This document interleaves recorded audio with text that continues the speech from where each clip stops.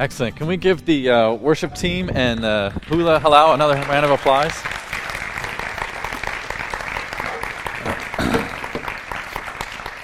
It's so awesome to have so many different ways to worship God in a service, like just music and then dance and the word and prayer. It's amazing. I don't think the church I came from a year and a half ago, we didn't have that much diversity in our worship service like this. I love it. Okay, so we are just finishing up our sermon series on Christmas through the eyes of, right? Christmas through the eyes of Herod, Christmas through the eyes of the shepherds, Christmas through the eyes of the innkeeper. And I chose Joseph just because there's so little about Joseph, actual verses dedicated to the character of Joseph. But I think there's a lot we can learn from his example and his story. And so we're going to open with a prayer and read his story, and then I'm going to just unpack his story in these few verses. Let's just pray right now to start. God, I thank you so much for this opportunity we have to worship you. This whole service, our being here in this room is about you. We just want to focus on you. We want to hear your Holy Spirit speak to us right now. We thank you for the worship, just being able to sing praises to your name and remember why we're here and what this whole Christmas season is about, but just our whole lives are about, Jesus. It's about being your disciple and following you, and I thank you for that reminder. I also pray that as we move through the rest of this service that we would be focused on what you have to speak to us. Just prepare our hearts for whatever it is that you want us to speak and to hear, I should say, so that we can go out into the world and look more like you and say and think things that are more like you and your character. In Jesus' name, amen. All right, so I think that the story of Joseph, if you just read the verses like we're going to do, I think it just kind of goes, blah. There's not much there, right? But I think that the story of Joseph actually has some really cool stuff about radical love and compassion that we have to dig in to really catch. So I'm going to be reading from Matthew 1, chapter 1, 18 through 25. 18 through 25. So if you have your Bible, I hope you do, pull it out, follow along with us as we read Matthew 1, starting with verse 18. This is how the birth of Jesus, the Messiah, came about. His mother Mary was pledged to be married to Joseph, but before they came together, she was found to be pregnant through the Holy Spirit. Because Joseph, her husband, was faithful to the law and yet did not want to expose her to public disgrace, he had in mind to divorce her quietly. But after he had considered this, an angel of the Lord appeared to him in a dream and said, "Joseph, son of David, do not be afraid to take Mary home as your wife, because what is conceived in her is from the Holy Spirit. She will give birth to a son, and you are to give him the name Jesus, because he will save his people from their sins." All this took place to fulfill what the Lord had said through the prophet. The virgin will conceive and give birth to a son, and they will call him Emmanuel, which means God with us. When Joseph woke up, he did what the angel of the Lord had commanded, and took Mary home as his wife. But he did not consummate their marriage until she gave birth to a son, and he gave him the name Jesus. So we're going to stop right there. It's pretty straightforward, yeah? He had doubts. The angel spoke to him. He took Mary home as wife. He adopted Jesus, and that's the end of the story. He gave him the name Jesus. But I need us to go back to verse 19 when we first see Joseph's name, because there's a word that's gonna be very important that we understand as we go through all these verses. And that's this idea, what is verse 19? Can we go to the next one? Yes, okay, I think the version I read didn't say this. And her husband Joseph being a just man. Depending on which translation you have, the word could be just or righteous, right? Often it's righteous. I think the one I read, because Joseph, her husband, was faithful to the law, right? And they all mean the same thing. But there's one Hebrew word to describe what Joseph was, right? We need to understand this. The word is Sadiq. Sadiq. It's a Hebrew word. It's used all through the Old Testament to describe someone who is righteous, who is just. But it's more than just being righteous, right? Sadiq, it is a life of following God and obeying his commands. So Sadiq is only given to people who had built up over time a reputation of being righteous. So the law, which is the first 5 books of the Bible, often known as the Torah, right? This is what Joseph studied and memorized. He grew up in a community where the Torah was everything. For a Jewish boy, you would sit and study and memorize the scripture for hours each day. And Joseph had reached a level, Sadiq, righteous, where he had put it into practice. So now he's a grown man, right? But he's built a reputation. This is, I think, for us, because if we're reading it with our 21st century eyes, we might miss it. For us, it would be like a businessman aspiring to be the CEO, right? Sadiq in his village, this is high honor, respect, right? He doesn't have to be the top leader in the religious synagogue or anything. He just has the honor of being Sadiq because he has earned that. It would also like an athlete trying to be an all-star. So for a Jewish boy, this is what they're shooting for. This is the goal. So Joseph was righteous, faithful. He was Sadiq, and it came with a lot of honor. So we need to just right now remember at the beginning that's what it is. It's also just a whole bunch of of just memorizing and studying. It actually was a lifestyle of obedience. He had a relationship with God that was contingent on following some rules. I mean, that's what he was doing, but he also had a genuine, close relationship with God. And I think that's important. There's a reason why God chose Mary and why God chose Joseph, right? They were already positioned in their hearts to follow and obey Jesus, and we see that radical obedience later. But Joseph is Sadiq with a problem, right? He's engaged to be married to a teenage girl who is pregnant. Now, a teenage girl being pregnant today does not make news, right? That's just kind of very, almost sadly accepted in our culture that would happen, that would be, rampant in public school or just in high school age, whatever. But back then, in this small community of Nazareth, the idea that a teenage girl outside of marriage would be pregnant is huge news. Huge news. That would have been spreading through that community so fast, right? So he's Sadiq, righteous, with a problem because the girl that he's engaged to is, from the perspective of the people, is a sinner. That is sin that needs to be excluded. And so this problem that Joseph has is it's huge in his life because a lot rides on this. Imagine that conversation, right? Mary comes to Joseph and goes, I've got bad news and I've got good news. Bad news, I'm pregnant, right? And that would have been enough right there to be like, whoa, whoa, whoa. The good news is I wasn't unfaithful to you, right? Mary did nothing wrong. The Holy Spirit chose her to be the virgin mother of Jesus, of God. So just picture Joseph sitting there hearing that. Like, what does he think? I mean, his girlfriend, his fiancée, the person he's engaged to is trying to tell him that without any sin or whatever, sinful behavior, she now is pregnant. And so he's like processing this, like, what am I supposed to think here? He's probably the first girl in the world to say that, bad news, I'm pregnant and I was never unfaithful, right? This is the first time that excuse was used. So he's looking at Mary, who is obviously sincere, right? We know Mary's heart because the Bible tells us, and we know that she's telling the truth, but Joseph doesn't know that. But there's something radically changed when that angel came to Mary. He can pick up on that. And so he's got this pull back and forth, which leads to his dilemma. Now, as Sadiq, it would have been very clear what he was supposed to do. And let's look at what the Bible says. This is Deuteronomy 22:21. This is what every Sadiq friend of his would have been reminding him, okay? This is what happens to a woman who is caught in like a sexual unfaithfulness or scandal, right? She shall be brought to the door of her father's house, and there the men of her town shall stone her to death. She has done an outrageous thing in Israel by being promiscuous while still in her father's house. You must purge the evil from among you, right? This is what all of his buddies are reminding him. You know your duty. You know what the law says. This is what happens. Mary deserves to be stoned, right? But Joseph, remember, he's been studying all of the Old Testament. He's not just familiar with Deuteronomy 22. He knows the whole counsel of the Old Testament. He realizes, and he's read all the scriptures about a God who is compassionate and loves mercy. And so he would have been thinking, Micah 6:8, there's many, but here's one. He has shown you, O mortal, what is good. And what does the Lord require of you? To act justly and to love mercy and to walk humbly with your God.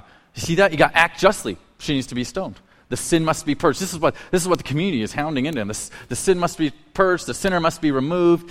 Purity of the community is what all of this is about. And he's, on the other hand, he wants to be compassionate and loving towards Mary, whom he loves, right? So this is his struggle that no one else would have understood around. They would have just said, do the right thing, have her stoned. And he comes up with his solution is kind of a win-win for Joseph, right? So he decides he's going to show compassion to Mary, right? And this is what compassion looked like. I'm going to divorce her quietly. Her reputation is done. She's ruined because she is now, a single, unwed mother, right? Or pregnant, going to be a mother. But Joseph wants to save his own reputation, so he's divorcing her quietly, separating himself from the sin so that he can remain Sadiq. Right? He's trying to have both those together. So disassociating from the baby, disassociating from Mary, disassociating from the sin, the problem, the Sadiq with a problem. He wants to keep his reputation and his standing in the community intact. And this is all happening, this struggle in his mind is all happening before the angel comes. Right? The angel has not come to confirm that Mary's message was true. So now listen to what the angel tells Joseph in a dream. This is verse 20 and 21. The angel says, but after he'd considered this, an angel of the Lord appeared to him in a dream and said, Joseph, son of David, do not be afraid to take Mary home as your wife, because what is conceived in her is from the Holy Spirit. She will give birth to a son, and you are to give him the name Jesus, because he will save the people from his sins. Why? It's interesting. Why does she say, don't be afraid to take Mary home as your wife? Why is that the very first thing he leads with? Because that's exactly what Joseph was afraid of.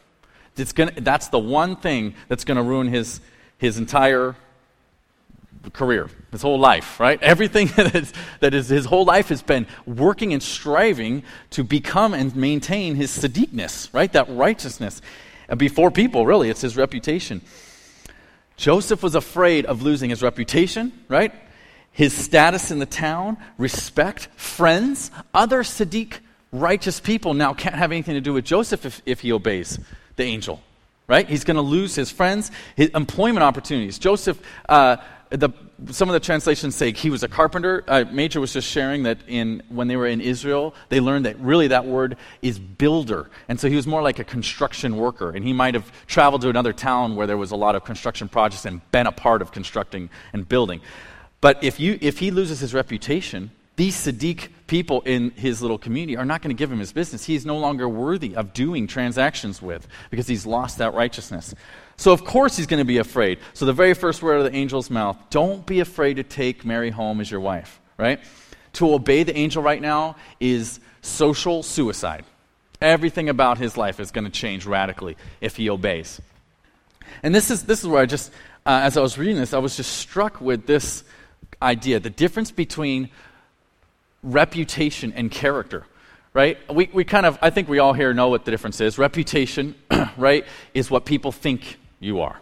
It's people's thoughts about you. It's from the outside, their perspective. It's that community looking at Mary and looking at Joseph and going, sinner, and Joseph is Sadiq, right? That's their reputation.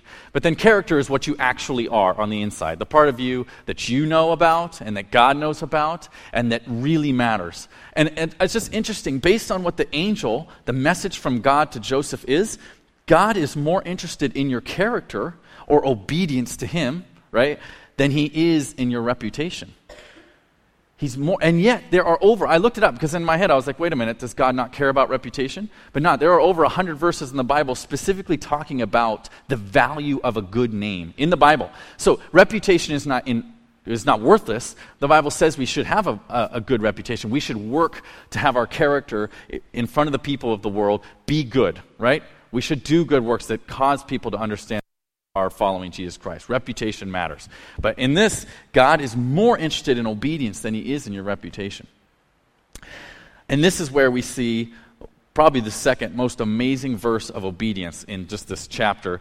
The first tells Mary that she's going to have the baby, and Mary goes, may it be to me everything that you've said about having Jesus, right? That just unbelievable immediate obedience to God. May it be so. That's what she says. Now look at what Joseph, verse 24, 25. When Joseph woke up, he did what the angel of the Lord had commanded him and took Mary home as his wife. It's interesting. when God speaks, that's the timing for obedience. How many parents do we know that delayed obedience is disobedience, right? Go make your bed. And then right before bed that night, they're like straightening it out. It's like, no, you disobeyed. I told you to go make your bed this morning and you didn't do it. When God speaks to us, obedience is then. The time to obey is right then. He woke up and he did what God had told him to do. And that's huge. There's two things that Joseph did here that are important. The first was that he took Mary home as his wife. Now, this is a step, right? This is literally the marriage. This is when he took her home to be his wife. That's the first legal step. And the second one is he named Jesus. You'll see, or he gave Jesus his name. That was in verse 25, I believe. Yes. This is also a legal step because when the father names the son, he's saying, that's my son. He's now adopting Jesus. So the Siddiq has now taken home a young girl who appears to be a sinner, right? Nobody else is thinking that she has an immaculate conception, right? That's a sinner. So he's taken her into his family. He's saying, Mary, I identify with you. You are now my wife. And then he names the illegitimate son that everyone thinks that is, right? Jesus. And he says, you are my son. He has now forever taken his reputation in his life and tied it to something that looks sinful. Joseph will never again be Siddiq, right? He's lost that forever. He can never have that status, that reputation ever again. And it's really interesting. We may actually get a glimpse of what that meant to Joseph and his reputation if we jump to Mark 6. So, different book of the Bible. It's telling the story of Jesus. In Mark 6, Jesus is now grown. He's in his 30s. He has disciples following him. He's going from town to town teaching and he's doing miracles. But he arrives back at Nazareth, which is his hometown. Remember, these towns are super tiny. I don't know if when Major was preaching, if he mentioned, but that when Herod killed all the baby boys that were less than 2, it might have only been like a dozen or less, like 6 to 8. And that's how very small that this region was. So now Jesus is back in his hometown. It's only been a few years, right? And there's this line that they say, these people that are hearing him, people who knew Jesus, right? They saw him grow up. They know Joseph. They know Mary. And the word they use, they say, isn't this, well, first they're going, who do they think he is? Who does he think he is? That's what they start with. And then they go, isn't this Jesus, the son of Mary? Now, when I read that, it's just like, okay, yes, that is Mary's son. But actually, that is unheard of. That you would be known by your mom's name is ridiculous. All throughout Scripture, in the Jewish culture, it was always Solomon, son of David, right? It was never Solomon, son of Bathsheba, right? Even if your dad had died, which by this time, it's been about 30 years, there's a good chance Joseph has died because we don't see him in the story. We always you hear about Mary and his brothers, but you don't hear about Joseph. So there's a good chance he died. It doesn't matter. You would never then switch Joseph, son of Mary, or Jesus, son of Mary. You would always still be known as Jesus, son of Joseph, or Matthew, son of Stephen, right? So his reputation in his town has never recovered. His name, the name of Joseph, which is huge in the Bible, has never recovered. So we may even see, even there, in the way they say Jesus, son of Mary, a hint about what Joseph's like was when he associated with Mary and with Jesus. And he said, I'm with him, I identify with you. And here we get to the point of Joseph's story, and really why I just wanted to share that this morning, have it be Joseph's story, is because I think we see in Joseph a picture of a radical love and compassion that is almost a foreshadowing or a foretelling of what Jesus was going to do on the cross. The whole purpose of why he came to earth was for this. And I think God was using Joseph and his life to show that kind of love and compassion to people who are unloving. And this is, in his wisdom, God allowed Jesus to be born into a family of spiritually second-class citizens, right? They were already less than everyone else in the community. Joseph's Siddiqness, his righteousness, gone. And I think God was getting ready to show a picture of a new type of righteousness that is not based on, one, what other people think of you, but two, all the things that you've done, all those things you're striving to uphold and maintain, to get your appearance and your mask and the what you portray to everyone around you to be good and clean and right. Right? That's what Joseph spent his life. And God is telling him, no, there's actually something more that I'm coming to set up.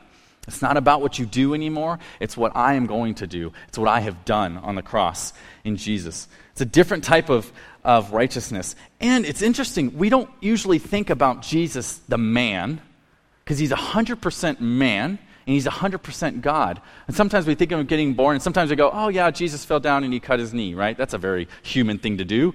Now he's bleeding. God doesn't bleed, right? So it's his humanness. But Jesus, the little boy, grew up and learned things from Joseph, right? He would have gone to school and heard the whispers about his family and the way that he, that's Mary and Joseph's son. They're the ones who we don't know what happened there, but he was used to be righteous and Sadiq, and now he's no longer, right? His reputation is ruined. And that's the family that Jesus grew up in. Is this understanding that his dad chose Mary when it was hard and it meant losing his reputation. And then he adopted Jesus. This is the story. And only Mary and Jesus would have known the truth. Maybe a few relatives, Elizabeth and John in a nearby town, right? But it would have been in the community they lived in. It would have been hard to grow up in that. And that may be one of the reasons why Jesus was passionate to women who were caught in scandals. Many times in the Gospels, Jesus is confronted with these situations of people who are caught in their sin. And the very famous one, of course, they grabbed the woman caught in adultery and they were going to stone her right there on the spot, right? And Jesus said, he who is without sin, you get to throw the first stone. They all had stones in their hand, and Jesus refused to pick up a stone. This is a compassion level that has nothing to do with the lady's sin anymore, right? They didn't care about the person that was caught in adultery. They were all worried about upholding the law and chucking rocks to make sure that they were pure and righteous and, Sadiq themselves. And God is saying, nope, there's something else going on here. And this is what I see in the story of Joseph that I thought was so cool. God coming to earth, born in a humble stable, into a family disgraced in the eyes of the town. He was starting a new type of community. A new type of Sadiqness, right? Righteousness. It's available to all, and it's based on Jesus, right? Not on ourselves. And it's a free gift that God has given us. Right? This is the picture that we're seeing. It's a new way of living, a new way of looking at our relationship with God. Jesus freely gives us this, and it's available to everyone right now. Anyone who can just come and say like Joseph said, I'm with him. I'm with her. I tie myself to them. I stand with them, right? He made Mary and Jesus a part of his life, and we just say, I'm with him. That's what we identify with Jesus. And I'm already done. As we close and pray, I want to end with a couple just challenge questions towards us as a church and then us individually. Because this is what I think the challenge that Joseph is laying down is. Can we love people this way? Is there someone in your life that is hard to love? The community that Jesus grew up in looked at Joseph and Mary and Jesus and they said, hard to love. They're not Sadiq. They're not righteous, right? They're outsiders, outcast. I cannot love them because it would make me look bad. And this is exactly what Jesus is calling us to. And I think what that looks like for us is difficult people. Honestly, we could start right there because every single one of us has a difficult person, right? Could be related to you. Very, very likely, and someone is related to you is difficult to love. And I think the challenge for us individually is, how can you love them? And then realize too that any difficult person or unloving person, just picture them in your mind.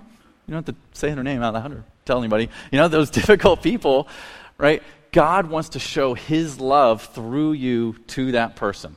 And he wants to grow you into Christ's likeness, his character in the process. They're in your life as a challenge, as a struggle, right? They're difficult to you, for you, so that he can make you look more like Jesus.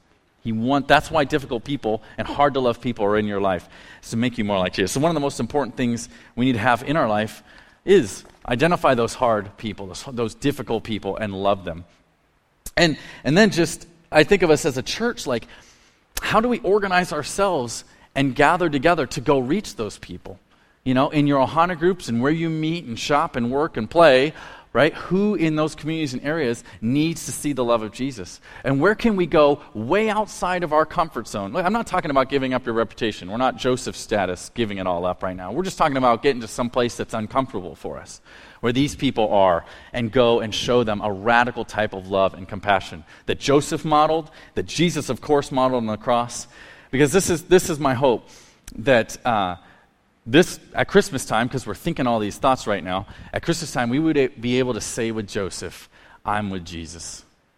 I'm with Jesus. I identify with the things that Jesus stood for and stands for. And I see it in the life of Joseph, but of course in the perfect life of Jesus Christ. I identify with him, and I tie my life and my reputation, my character to the life of Jesus Christ. And I'm going to live that way with the people around me. That's just what I want to close for. Let's pray. God, thank you so much for this time we've had just to be in your word. I pray that just as we look at the life of Joseph, we think about the example he did, giving up his reputation in obedience to you, God, as an example, as a model for us to follow. God, I pray that we would think right now, what is it that is a barrier between us and genuine submission and obedience to you, God? Who is it in our life, Lord, can reveal to us by your Holy Spirit the people in our life that are unloving or are hard to love, and that we need to really open our hearts to and show the love of Jesus. God, I pray that you would just continue to work on our hearts and mold us, make that character in us like Christ, so that we can model that. And that people won't see us, they will see the love of Jesus Christ flowing through us. God, and I pray that you would continue to pour out your blessings of love and grace as we live our lives trying to follow you and obey you in this world. God, I thank you again for everything that you are doing and for the people that you are making in this room, the disciples of Jesus Christ who are trying to follow you. God, I pray your Holy Spirit will continue to work on them and mold their character into who you want us to become. In Jesus' name, amen.